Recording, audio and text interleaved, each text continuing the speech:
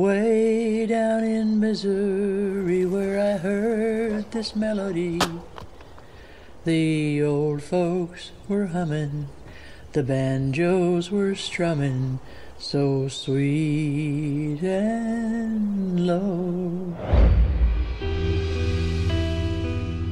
Mike Satterfield, A1 Bonds. What is it you want? We hold the bond on Jessup Dolly. He didn't show for court. That ain't no run. Jessup signed over everything. If he doesn't show at trial, see, the way the deal works is you all gonna lose his house here. You got someplace to go? I'll find him. Girl, I've been looking. I said I'll find him. His in-law was out here hunting Jessup. You know where he's at?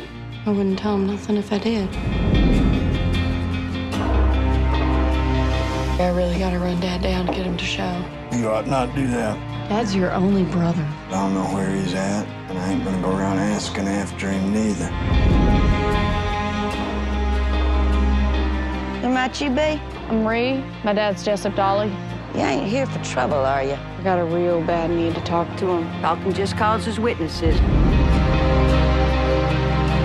How long before we get kicked off our own property? I reckon y'all got this place about another week. The law found Jessup's card. Somebody set fire to it. He wasn't in it. Do you know there's people going around saying you best shut up? People you want to listen to. Get out of the truck, put your hands where I can see him. Is this gonna be our time? There's stuff that you're gonna have to get over being scared of. Get off! Don't hurt my sister! Get in the house!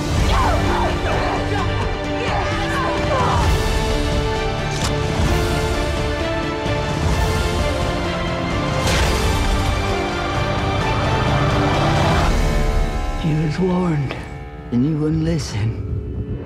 Why didn't you listen? Hello, everyone, and welcome to our special bonus episode of Citizen Dame. We don't know what number of bonus episode because we don't really keep track, but this is our April bonus, and we are talking about the film Winter's Bone, which was directed by the amazing Deborah Granick. I am Karen Peterson, joined as always by the also amazing Lauren Humphreys Brooks. Hello. How are you, Lauren? I'm all right. I'm doing fine. A little bit like overworked and underpaid, but that's all right. That's all of us. Yeah, all the entire like multiple generations right now are just like, I have too much work and I'm not getting paid enough for it. Mm-hmm. Yeah, basically, if you are not Bill Gates or Jeff Bezos, or if you're not a billionaire, you're probably working too hard and not being fairly compensated for it. And we're here with you. Standing with you, sitting in our homes, podcasting about movies for free. But we do these bonus episodes. Of course, the first part of it will be available to everyone. The rest of it will be available to those of you who do help us out supporting the show and keeping things going. We want to thank our patrons for your contributions. It's great. So not free actually in this particular case. Like we're not. Yes, this definitely helps us pay for our hosting and all the important stuff that goes with it. So we appreciate that. But anyway, let's get on to Winter's Bone, which I should have pulled up the the details of it before we started recording. But it's a movie and there are people in it. And there's actors. There's trees. There's a lot of trees. It's very cold also. Yes. Like I have to say, I was like, this is a cold movie, and it was not great because the other day when I was rewatching it like upstate New York had decided to just like, it's not really spring, it's actually fall, and just got really cold. And I was like, this is very apropos, and I am not a fan. Maybe not quite as cold as the Ozarks in like the winter time, but still not great. Still just basically rude.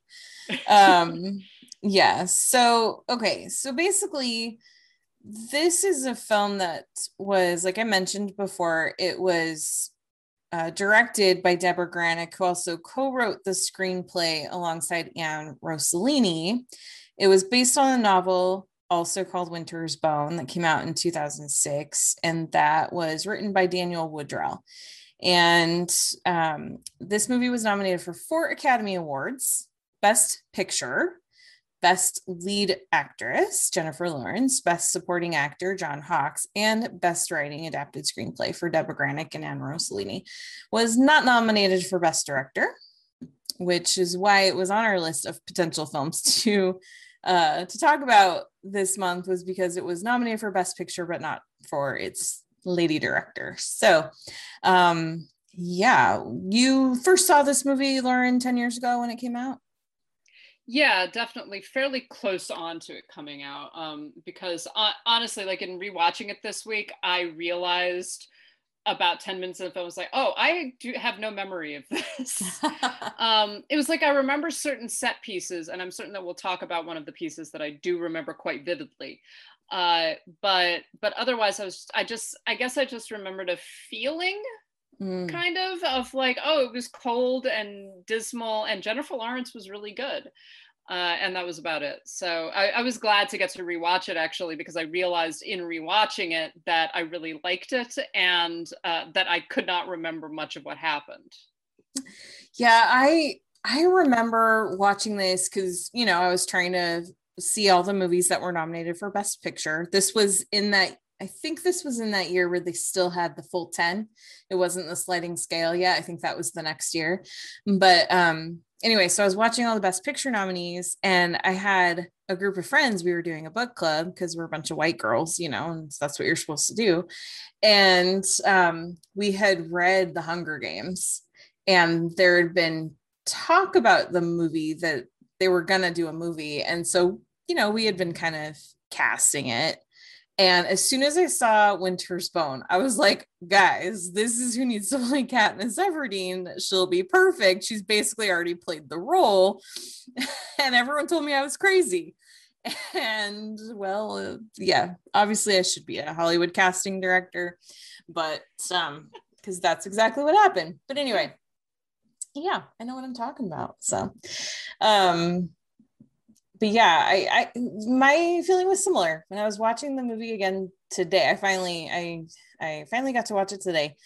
And I realized there were a lot of things I remembered. I remembered John Hawkes being really, really good. And I remember, you know, just certain moments you can't really forget in this, but mostly, like you said, it was the mood and the cold. Yeah, those are very, very specific elements that really are central to the story, and they almost become characters themselves. Like the cold is almost another character in the film. Well, it is that, you know, I was thinking about the title of Winter's Bone, and I'm not even certain where the title originates from, but the sensation that kind of a title produces, of just like that. And to me, the thing that it immediately evoked was just that feeling of the bone deep cold, right? That cold that you really can never get warm from. And the film really does that. Like, you get the sense of her, particularly the family, constantly being cold, constantly kind of layering their clothes, because, you know, they don't have central heating. They heat everything via wood fires, basically, and that cold that kind of just seeps into you and doesn't really let you go. And the film gets at that in a very visceral way, without making it particularly voyeuristic or anything like that. Like, it doesn't feel like you're reveling in these people's suffering. It's more like, we're going to put you in the position of people that are experiencing this.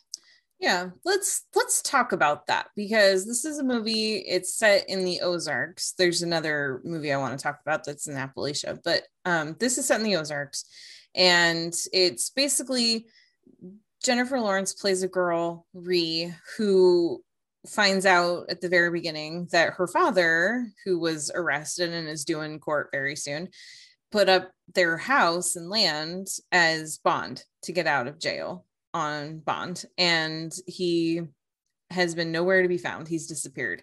And if he doesn't show up for court, that they're going to lose everything. And this is already a family that really doesn't have anything. And so this 17-year-old girl is going through and trying to find her dad, or at least find out what happened to him. And this is not a safe place for girls. This is definitely, there's a lot of social problems, but there's also just a lot of gender equality issues, age. There's a lot of things at play that make this a very specifically dangerous position for this young lady to be in. And she's also trying to take care of her brother and sister. And I like what you said, and I want to talk about that a little bit more, about how it never revels in their poverty. It never uses that as something of like it's not glorified, and it's not what's the word I'm looking for? It's not, I mean, the idea that I had was that it's not really to be pitied, right? The film doesn't treat it as something like, oh, look at these poor white trash, or anything like that are so sad and, riven with drugs and violence and all that kind of thing. It gets at, I think, the reality of the poverty. Mm-hmm. But also just the reality of the lives that they live as people, right? Not as people that are impoverished or people that are from the Ozarks, people that are this or that, but that they're very much fully realized human beings. And I think that that's where it begins to it was interesting because actually the first time I saw this film, one of the things that troubled me a little bit about it was that I felt that there were places where it was edging close to essentially poverty porn, right? To kind of this Hollywood view of the way that poor people live. And particularly when you're talking about rural poverty and you're talking about these very isolated communities.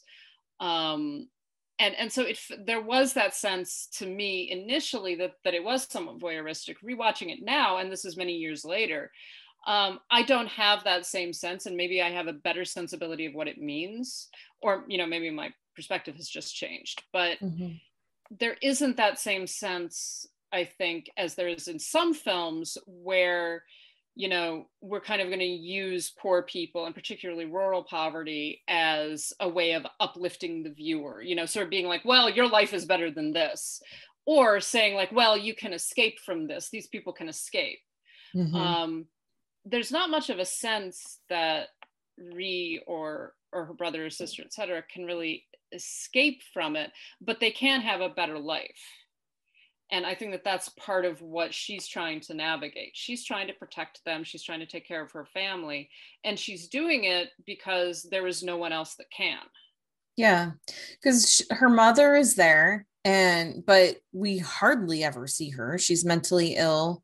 I think the implication is that there's also a lot of drugs at play there. But you really never see or hear from her mom. And it's really just all her. And I think one of the really effective things that Granick does in making this just a very, making this really just feel like you're with Ree and you're going through her experience and not looking on her to pity her, but to really just feel what she feels, is there are so many moments where like there will be people having a conversation about her or about her situation in another room, but the focus stays on her. And like sometimes she can kind of hear what they're saying, sometimes she really can't. You see like head shakes and nods and things like that, but the camera is always on her and just really letting you feel her experiences and letting her process, and us then processing what's going on with her, like through her face, through her emotions, and frequently through her lack of reaction to things, because she's used to being dismissed. She's used to not getting what she needs or what she wants. Yeah, and she knows how to navigate this world. You get the definite sense that these are all people that she knows. And I mean, she even talks about the fact that she's related to most of them in some way. Yeah. And so these are people that she knows, that she has known for a while. And she understands the way that the society works, and she understands how to navigate it. She's also in a position where, like you say, she's a girl, right? She's a teenage girl. She's 17 years old. she doesn't have access to a lot of the areas and a lot of the spaces that she wants to have access to in order to find her father.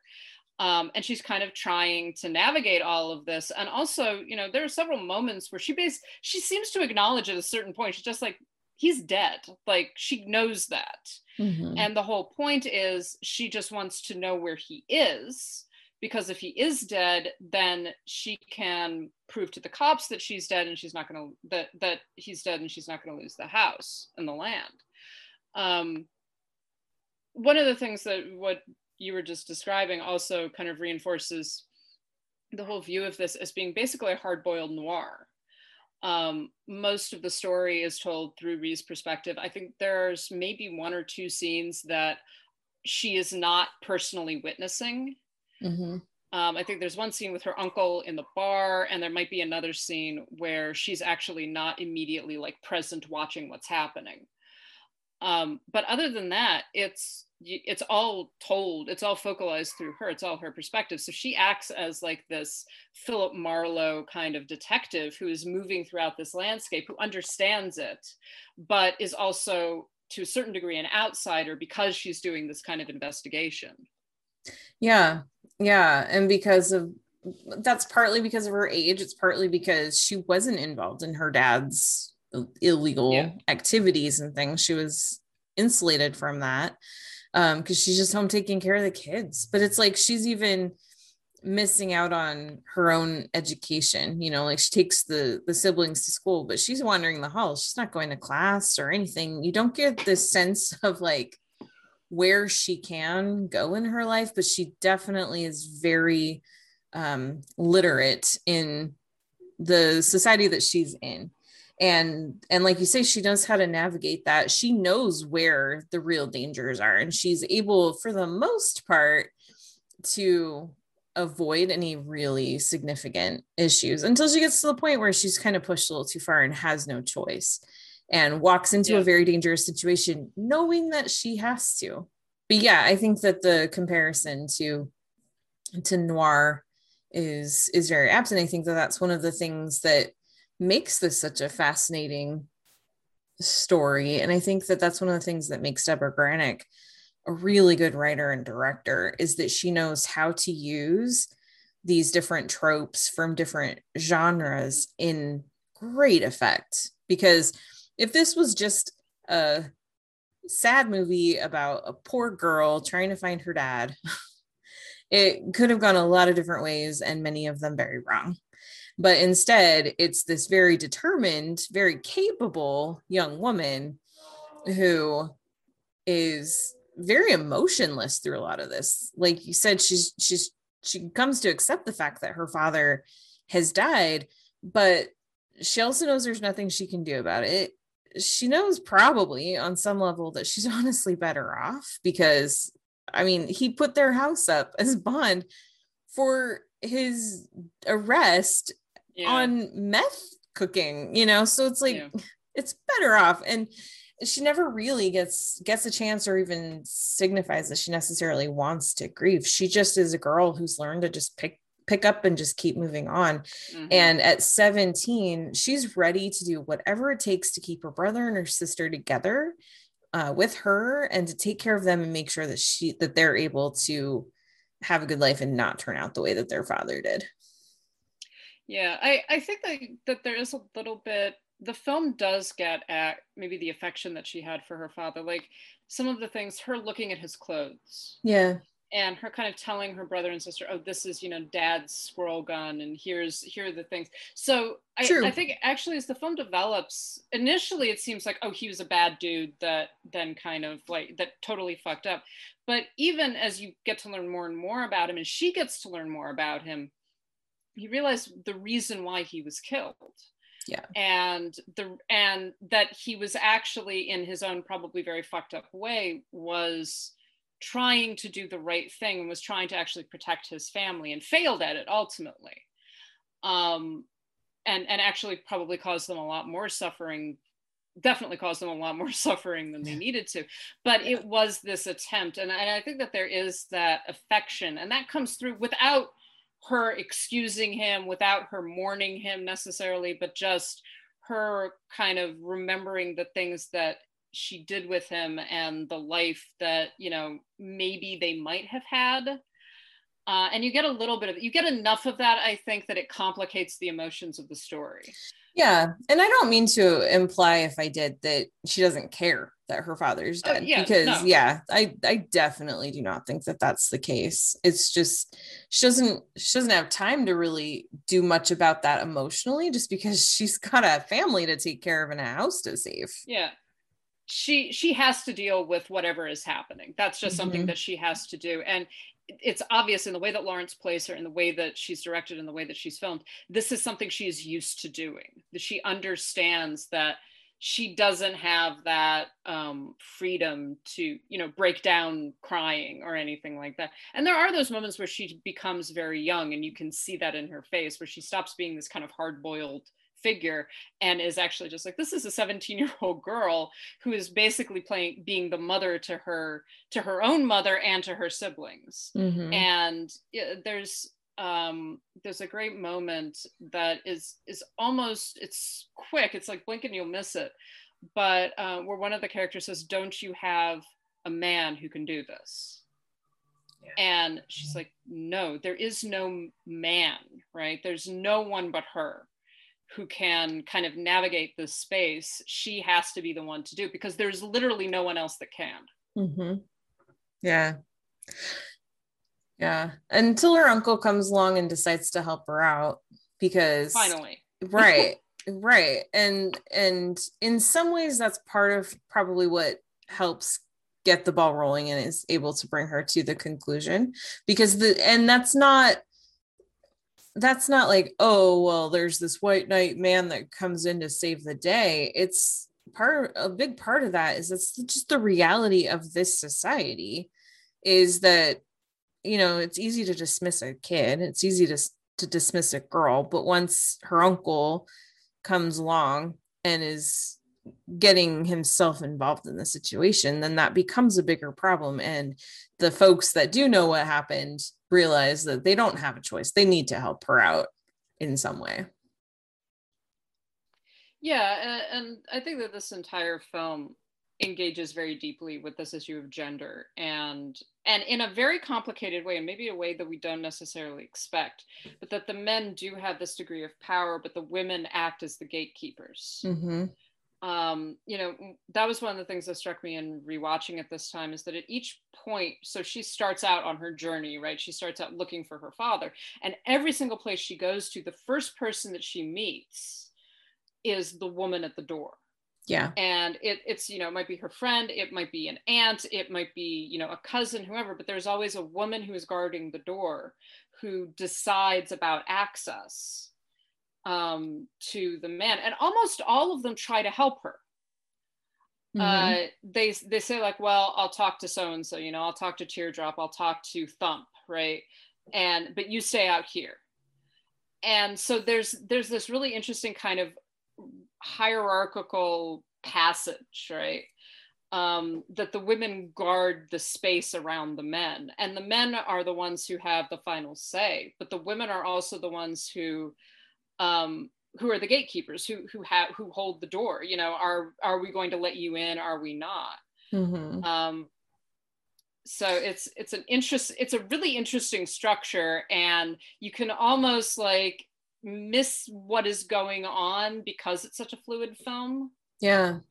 Well, like there's even that moment where she goes to see her friend and she's asking if she can borrow the truck, and her friend's like, well, I have to go ask my husband. And she comes back and she's like, he said no. And Ree says something to her. I should have written it down, but Ree basically says to her, it's really sad to see you in a situation where you have to ask a man's permission and then you listen when he says no to you. You've been listening to our April bonus episode, Winter's Bone. To hear the rest of this episode, please go to patreon.com/citizendame and subscribe.